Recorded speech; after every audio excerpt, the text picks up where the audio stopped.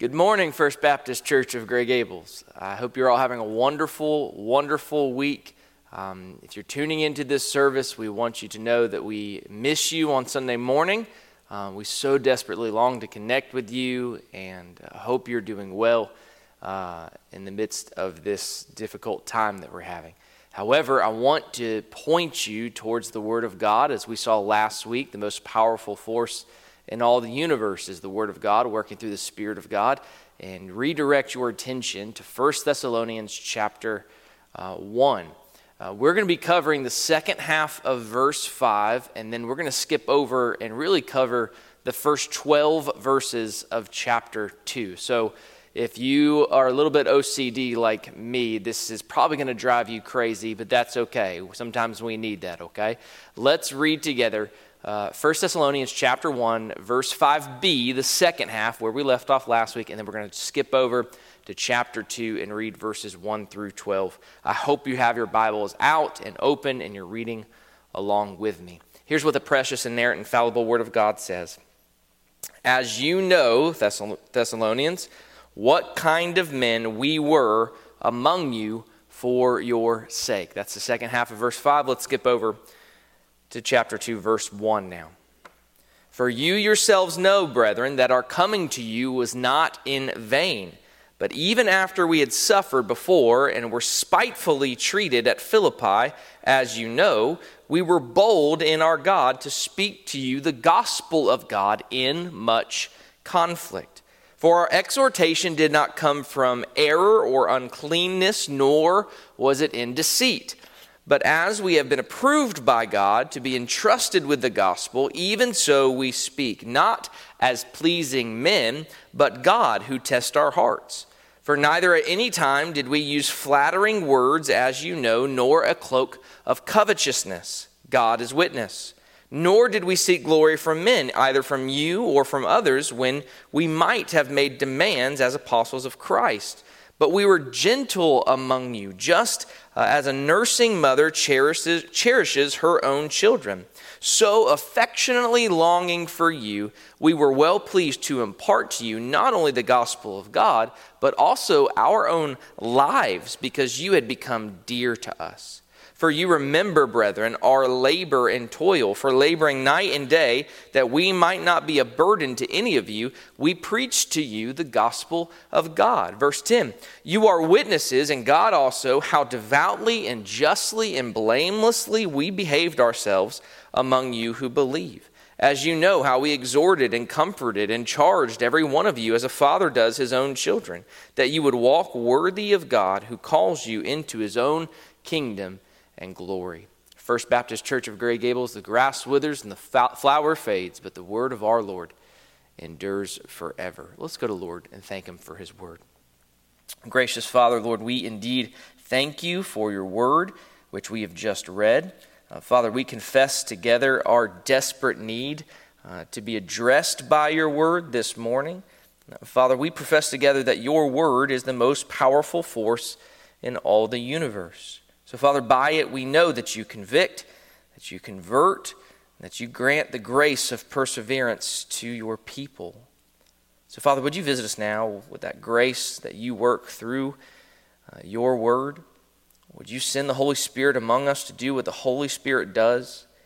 And impressing that word upon our hearts, would you please guard us against any opinions or imaginations of man, that your people might be transformed more and more into the image of your Son, Jesus Christ, in whose name we pray. Amen. Amen. Thank you. All right. Now I'm going to start off this morning with a confession, probably a confession many of you know, and I'm not ashamed to say it. I like musicals. I do, okay? I grew up on them. My mom used to play them all the time in the house. My grandfather in Wisconsin loved them as well. Thankfully, I was spared the embarrassment of really being in many musicals. I cannot say the same for my brother, but one of my favorite musicals of all time is The Music Man.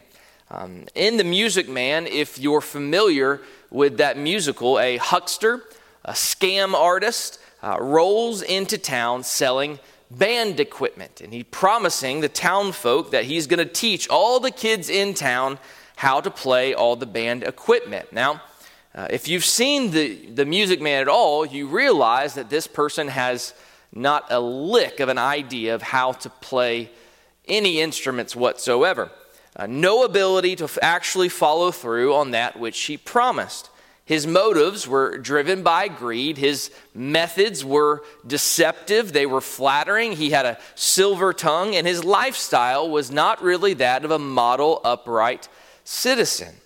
His motives, methods, and manner of life were not in keeping with the promises of a good band instructor who was going to bring reformation to this small town that had been plagued with the immoral behavior brought along by the game of pool. So in our text today, we actually have a similar account in its contrast.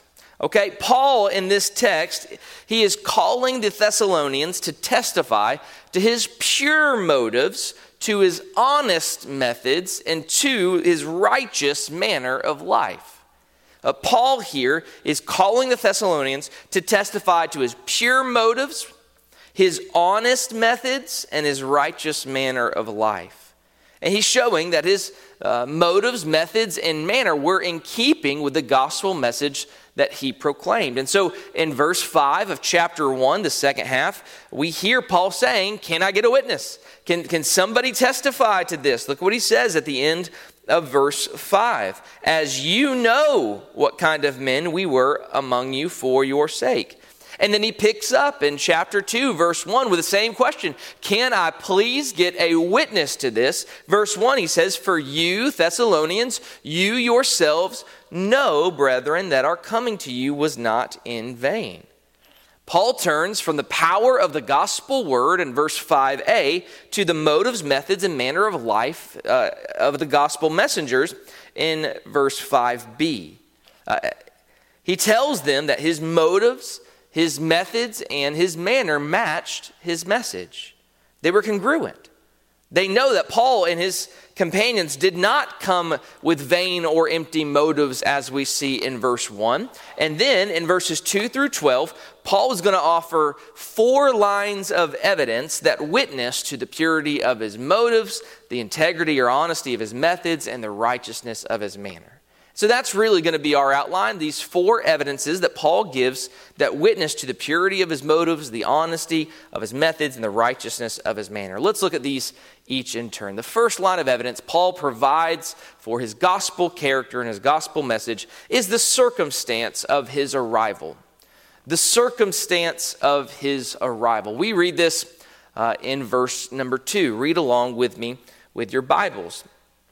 Paul says, but even after we had suffered before and were spitefully treated at Philippi, as you know, we were bold in our God to speak to you the gospel of God in much conflict.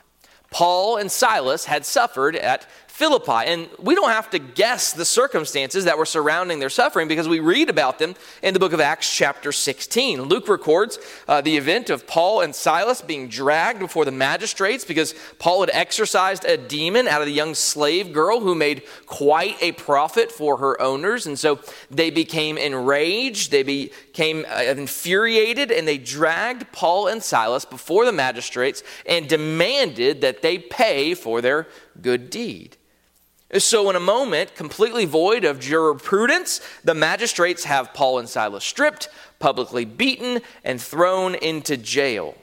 There was no trial. There was no attempt to discern who Paul and Silas were, what they had or had not done. And so Paul and Silas, after that, arrived in Thessalonica with fresh wounds, with blood still dripping, and scandal nipping at their heels. So suffice to say, Paul and Silas had a reputation, a bad reputation at that. And they arrive in Thessalonica, and they had the boldness to declare the gospel of God, despite their suffering. Despite their shameful treatment in Philippi, Paul and Silas stroll up into Thessalonica, they head to the synagogue, and they continue to do what they were doing when they were in Philippi, proclaiming the gospel of God. In one sense, their movement from Philippi to Thessalonica was a bit like going from the fire into the frying pan. And I know I said that backwards, but in Thessalonica, they weren't beaten and stripped and thrown into jail. So it was a bit of an improvement. But it was far from a hero's welcome as they came into Thessalonica. And in many ways, they were engaged in a conflict of a most serious sort. We don't have to guess about that either. We read about it often in Acts chapter 17. It records the opposition they experienced. So here's Paul's point in verse 2. Despite their circumstances that would have justified them coming to Thessalonica, licking their wounds, and then just simply moving on to Berea or to Athens, instead, the first thing they do when they arrive in Thessalonica is continue to proclaim the gospel of their boldness in God, because of their boldness in God. And friends, you don't do that for a lie. You don't do that for a lie. If your motive is wealth and fame, then that's not your strategy. This is Paul's point. The gospel he proclaimed was legit. The circumstances provided evidence for the legitimacy for the messenger and his message. There's no ulterior motive here for fame and glory. Paul continues providing evidence now with his second line of evidence that his gospel message matched his character with the source of his exhortation. He now is going to give them the source of his exhortation. And we see this in verses 3 and 4 of our text. So 1 Thessalonians chapter 2, read verses 3 and 4 with me. For our exhortation did not come from error or uncleanness, nor was it in deceit, but as we have been approved by God to be entrusted with the gospel, even so we speak, not as pleasing men, but God who tests our hearts. So their message did not spring from error. The doctrines they taught were true. Paul's gospel is God's gospel, as we've seen over and over again. Paul can say this because his exhortation did not spring out of his own imagination. He's not making things up. It sprung from an encounter with the risen Lord Jesus on the road to Damascus. It wasn't something he just conjured up. He had a real life experience in time and space, an encounter with someone who was supposed to be dead but has risen. So his gospel did not spring from error because it did not spring from Paul or any other man for that matter. It's not the word of men, but the word of God. But nor did it spring from anything unclean. Paul wanted to dispel any doubt about his motives. Not only did it spring from error nor uncleanness, but it also didn't spring from any attempt to deceive. Paul's motives were pure and his methods were honest. Really, Paul's own autobiographical account of his ministry says it much better than I can. If you flip to 2 Corinthians chapter 4, verses 1 and 2, this is what you would find Paul saying about his own ministry. He says, therefore, since we have this ministry, as we have received mercy, we do not lose heart, but we have renounced the hidden things of shame, not walking in craftiness, nor handling the word of God deceitfully, but by manifestation of the truth, commending ourselves to every man's conscience in the sight of God. So likewise, Paul reminds the church at Thessalonica that they did not use disgraceful or underhanded ways. This was not an attempt to deceive. There was no cunning used. They did not tamper with God's word to make it more palatable.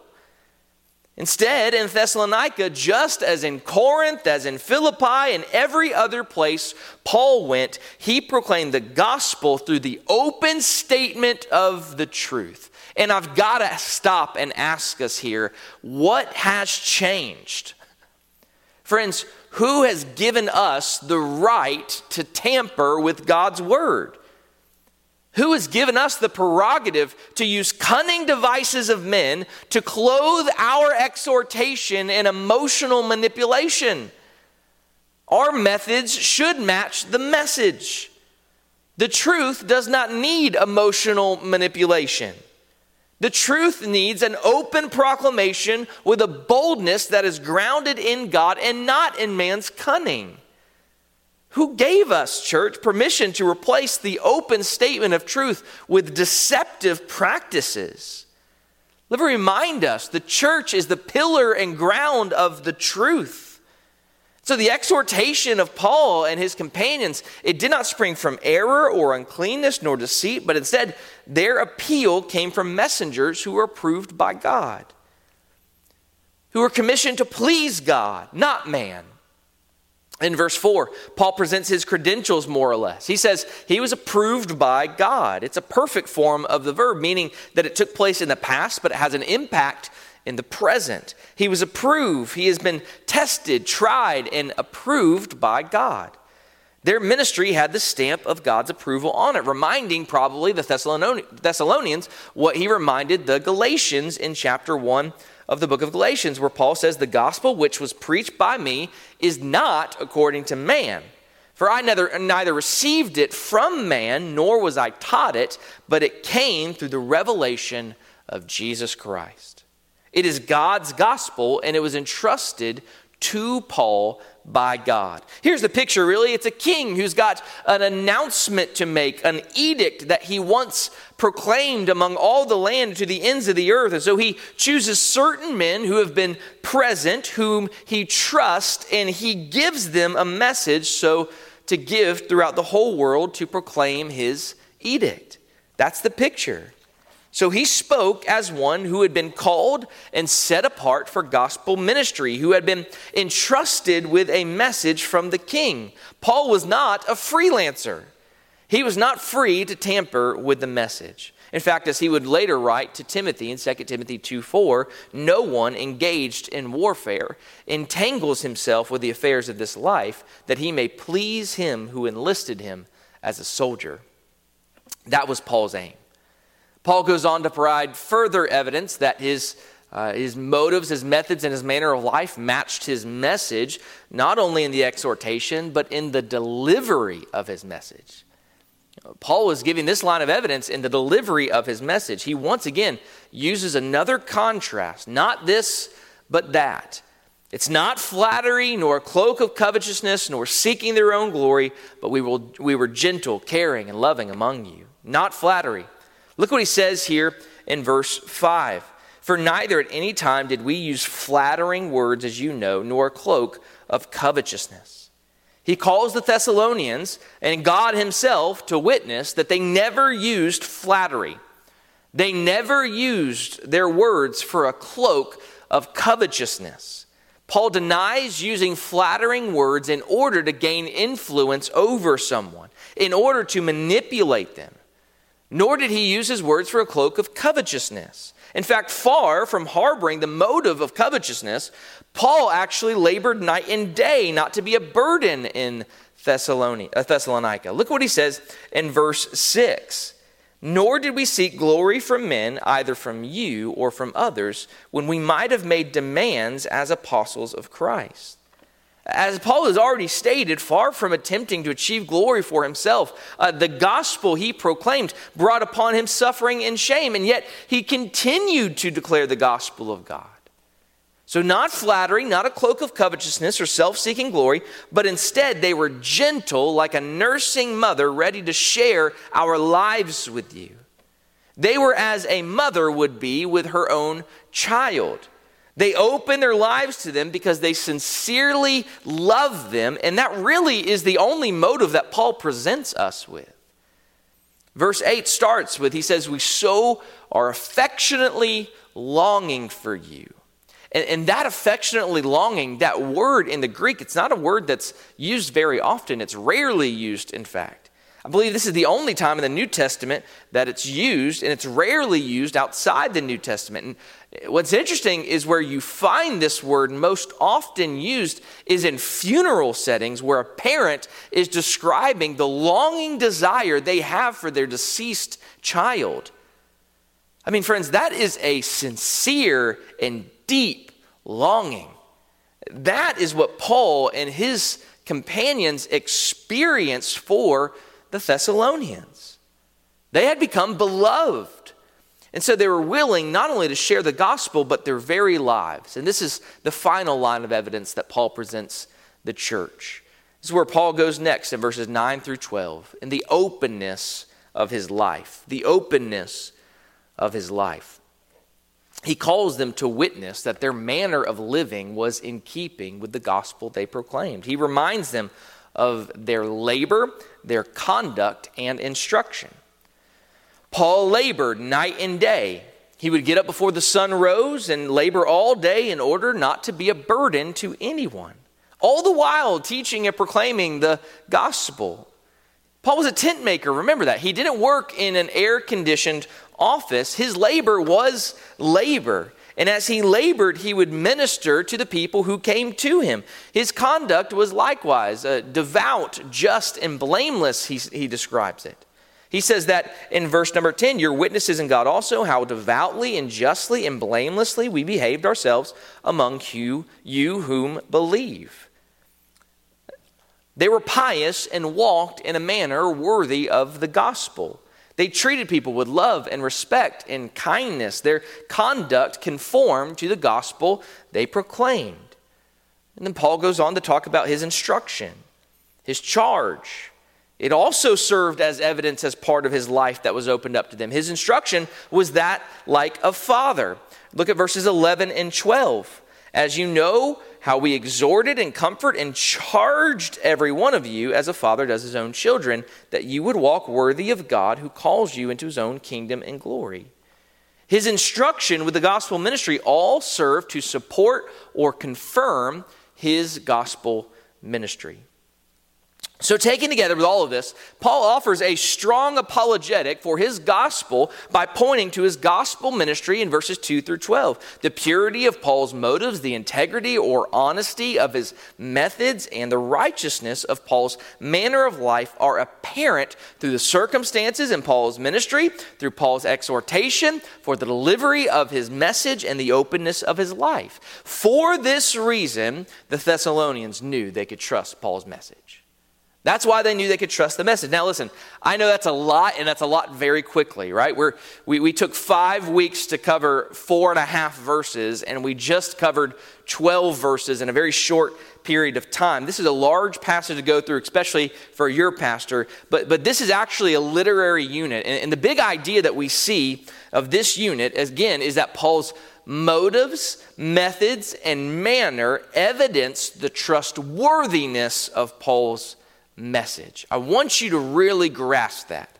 That Paul's motives, methods, and manner evidenced the trustworthiness of Paul's message. That's really the point. And so one task remains, and you've listened to sermons before. You know the question we ask now that we've explained the text is, how do we apply the text? And I really stopped and thought about this week and wanting to teach you some principles of interpretation, because I want to challenge us in how we might normally read this passage, interpret it, and apply it. I could be wrong, but I feel like we often go through a text like this and we read ourselves into the we, our, and I pronouns. We feel like that's our place in the story. So we kind of look really through the eyes of Paul and think about what it's like to be Paul ministering. While the Thessalonians actually kind of fade in the background of how they might have read this text. And so we read verse 1 and we think about whether our gospel ministry, whether it takes form at home or at work or vocational, we think about whether or not it really comes about without being vain or having vain motives. Whether it really comes with pure motives. We look at verse 2 and we think about how we suffer, or maybe we don't suffer enough for the gospel. Or maybe how we have or haven't been bold for the gospel. How we do or don't continue to declare the gospel in the midst of conflict. We read verse 4 and we remind ourselves that we've been entrusted with the gospel, so we need to speak to please God and not men. We read verse 5 and think we shouldn't flatter, etc., etc., etc., right? But I have a question. Is that what Paul intends?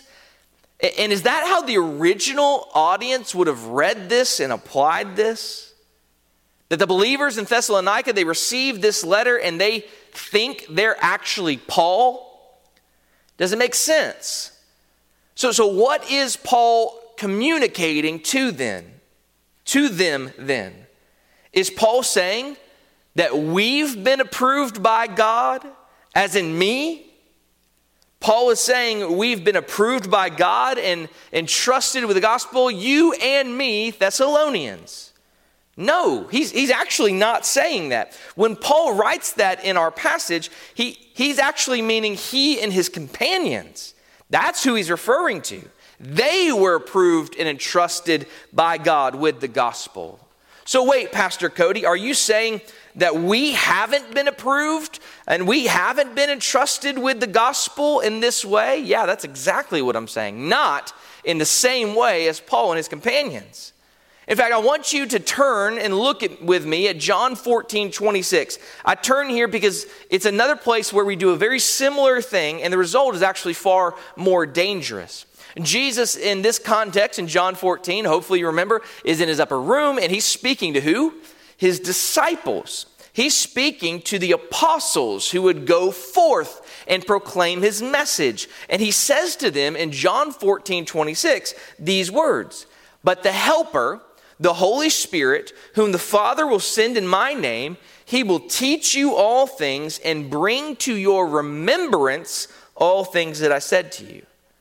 So let me ask you, do we read this verse as if Jesus is speaking directly to us?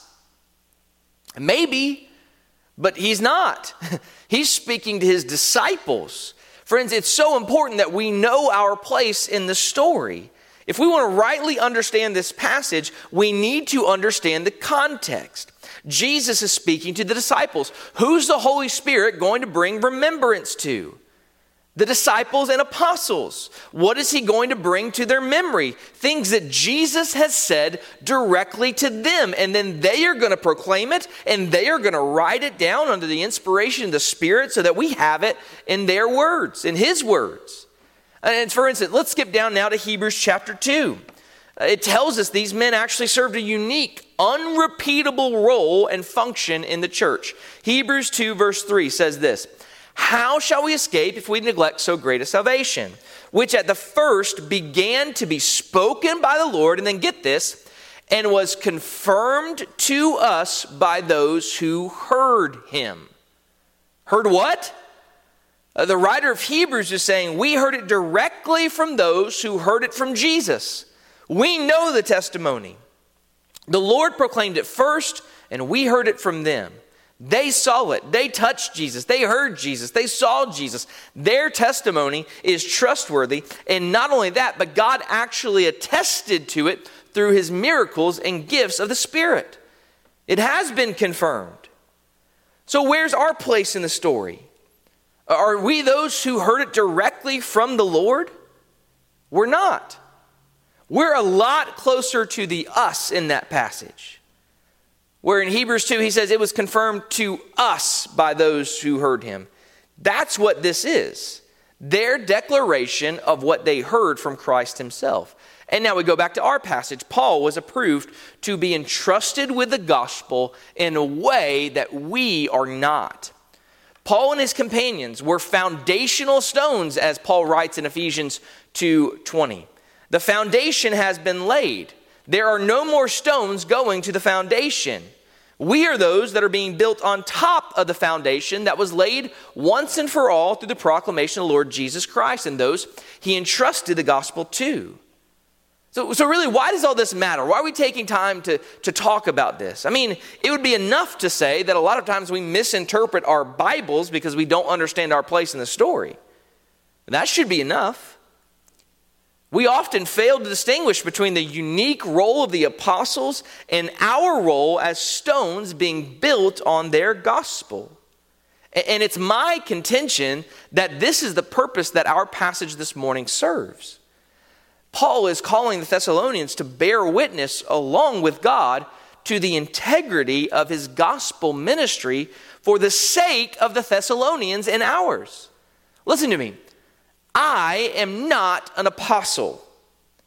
And so that means something, right? It means that if I turn out to be a huckster or a scam artist and I lie, Paul's gospel is still true.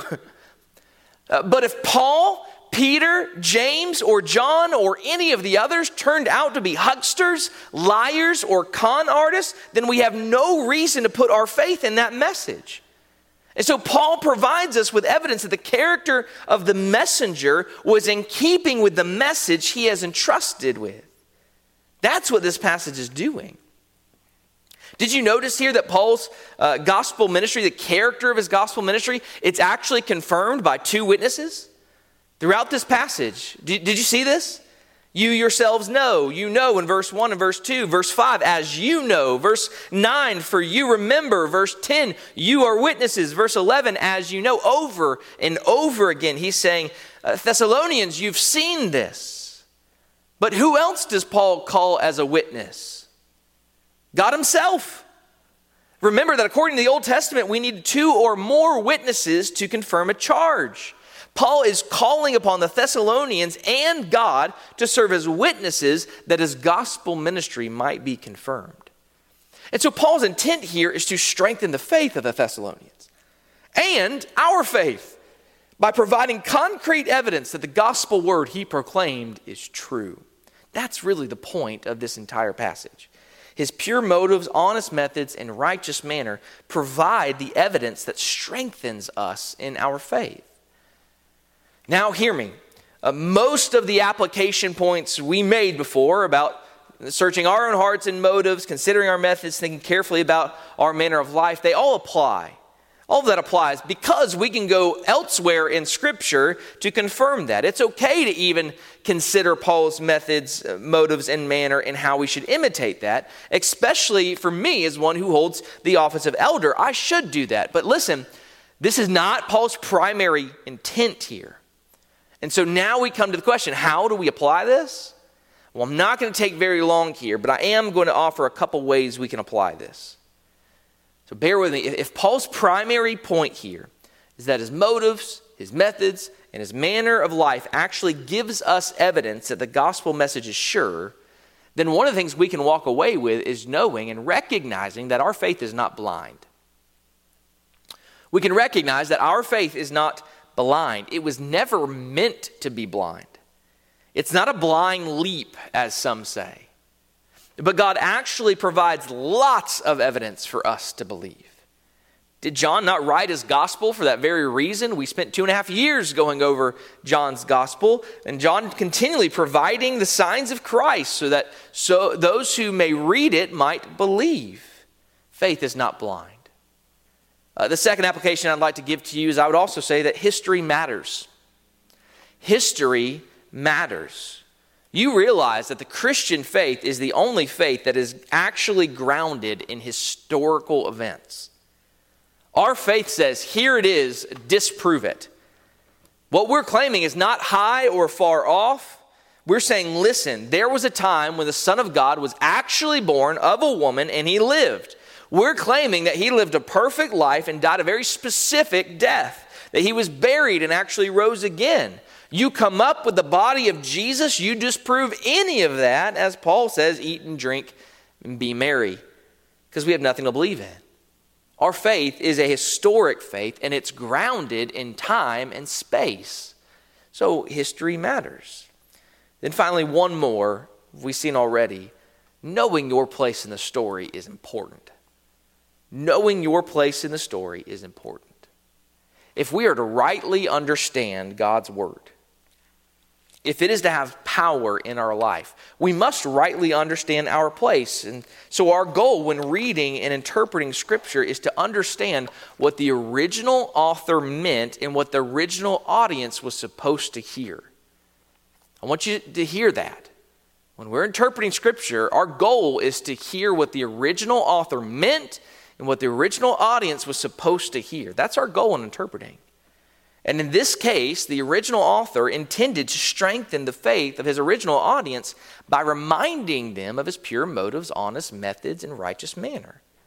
God and Thessalonians bear witness that the character of Paul's ministry evidenced the truthfulness of Paul's gospel. This gospel has now come to us so that we can know that God calls us into his kingdom and glory. So be strengthened, church. Listen, the Thessalonians received this letter and we still have it. That's the only reason we still have it, right? Do you know what they did when they received it? They kept it. They celebrated it. They made copies of it. You know what that means? It means that every time Paul said, you know, you yourselves know, you're witnesses, they said, yep. Do you think they would have kept it if they thought Paul was a liar? Do you think they would have kept it if they said, man, that Paul guy didn't work a day of his life. He's actually living off Jason over there. No, they got it and they were like, amen, yes. The gospel came in power and the Holy Spirit and conviction. I saw the way Paul lived. I know his motives were pure. His message must be true. And so they have stood as witnesses for almost 2,000 years, and we are now strengthened by their witness. And so, friends, Paul is no music man. Paul was motivated by love. His method was the open statement of the truth, and his manner of life was devout, righteous, and blameless. And so we can trust the gospel of Jesus Christ that he proclaimed. We can trust it. The gospel we believe is true. And the world may scoff, your flesh may waver, and Satan may attempt to dissuade you, but the character of Paul's life bears irrefutable evidence of the truthfulness of his gospel. And for that we say, amen. Thank you, Jesus. This word is true. Let's go to the Lord in prayer.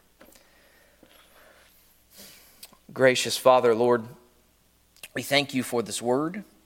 Father, we thank you for the gospel that was proclaimed by men whom you approve and entrusted with that gospel. We thank you that this gospel has been preserved for us, that we might avail ourselves of it and feast on it week in and week out, reminding ourselves of the things the apostles proclaimed, that they are true things.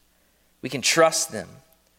We have good reason to set our hope on Christ, to endure, to stand steadfast, regardless of what the world says, regardless of the wavering of our flesh, regardless of the lies of Satan. Your word is true. Father, help us by your grace to grow in the faith of your Son, Jesus Christ. We pray this in your holy name. Amen. Church family, if you're listening to this morning and you've never been convinced before that this gospel of God is true, that it's grounded in history, that it's not a blind faith, it's a faith with so much evidence, overwhelming evidence, and you know that you don't have a place in the story because you don't have true and lasting faith. Well, friends, I want to encourage you that today would be the day of salvation for you, that you put your faith and trust in the finished work of Christ as we've already proclaimed. And if that's you, please do us a favor and reach out to us. You can call the office, you can come visit us, you can send us even a text message, and we love the opportunity to share Christ with you anytime. And church family, once again, really, this book was written to a church, and so there's a lot of primary application for the church. And so I want you to think about this week as what we have is sure and full of evidence of its truth, so that we don't need to waver or add man's taste into it or distort the delivery of this message. We need to hold fast to what we know to be true because it speaks for itself. And so in the midst of these ever-shifting times and territories, may we stand fast on the Word of God, knowing that it's true and it's lasting. I love you, church. I'm praying for you every day. I long to see every one of your faces again. God bless you. Have a wonderful day.